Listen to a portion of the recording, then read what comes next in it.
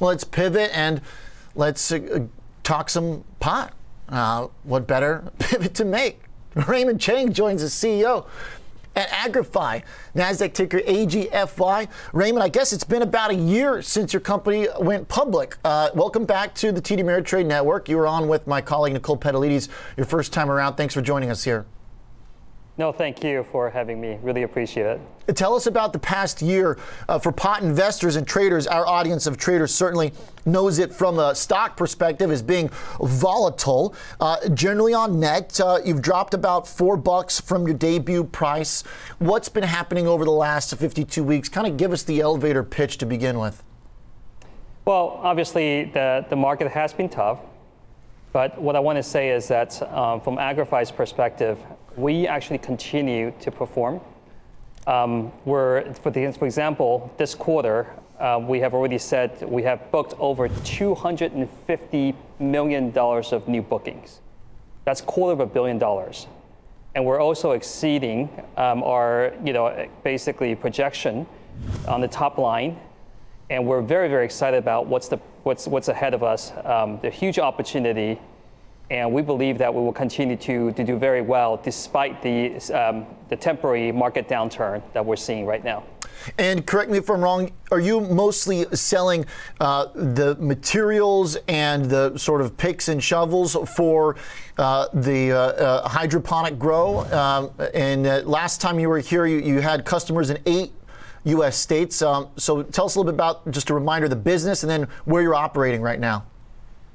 We provide the most complete and comprehensive solutions, both on the cultivation side as well as extractions. Okay. So you can think of us as sort of like the Apple eco-solution provider for basically the cannabis and hemp growers.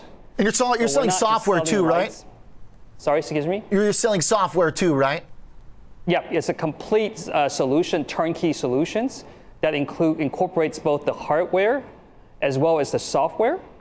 And it basically gives you the most precise control environment so that the end result is that you get the highest yield, the most consistency, as well as the lowest cost of production with all the automation that we introduced to the market. And as the seller of that technology, and not the grower of the marijuana or the cannabis rather itself, what does that mean in terms of the legality or state by state? Walk me through right now, if you're able to do business in the places you want to do business. Yeah, so you can think of us kind of like people would say pick and shovel, but I think it's actually more than that. We're kind of like the bulldozers, basically we provide the most comprehensive, solutions for the industry. Okay. But we are completely non-plant touching, right? So basically we can do business pretty much everywhere. And as a non-plant touching company, we're not subject to, various sort of regulations that people are facing in the industry. So we are a complete just solution provider and not an actual cultivator. Okay. And right now, I imagine generally your customers are going to be limited in terms of where they can operate. Do you have any insight as to what maybe to expect in terms of policy under this administration? Have you gotten any clarity on that since the new president, since President Biden has been in charge? Yeah, I mean, the good news is that we're seeing continuous deregulations basically across not only here in the United States, but also globally as well. I think even as of today, I believe 70% of the Americans are actually in favor of more deregulations. And we're seeing more than half of the US states are now moving to either full recreational or basically medical use of cannabis. And we expect that the regulations to basically continue, not only here in North America, but also in Europe. So we're seeing deregulation, for example, in Germany, and also even in Asia, like Thailand, like Korea, Australia, New Zealand. So this is becoming a global phenomena. And the Agrify's opportunity is not only limited to just North America, but this is basically a global opportunity. Okay.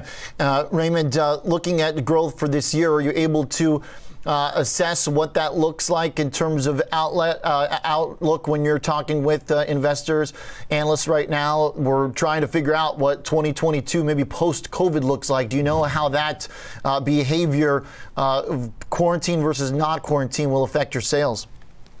Yeah, we're very, very optimistic about our 2022. In 2021, we saw a 5x increase in our top line to expected between $60 to $62 million. That's the projected revenue, that the guidance that we've given to the market. And we're continuing to expect a very, very strong growth in 2022.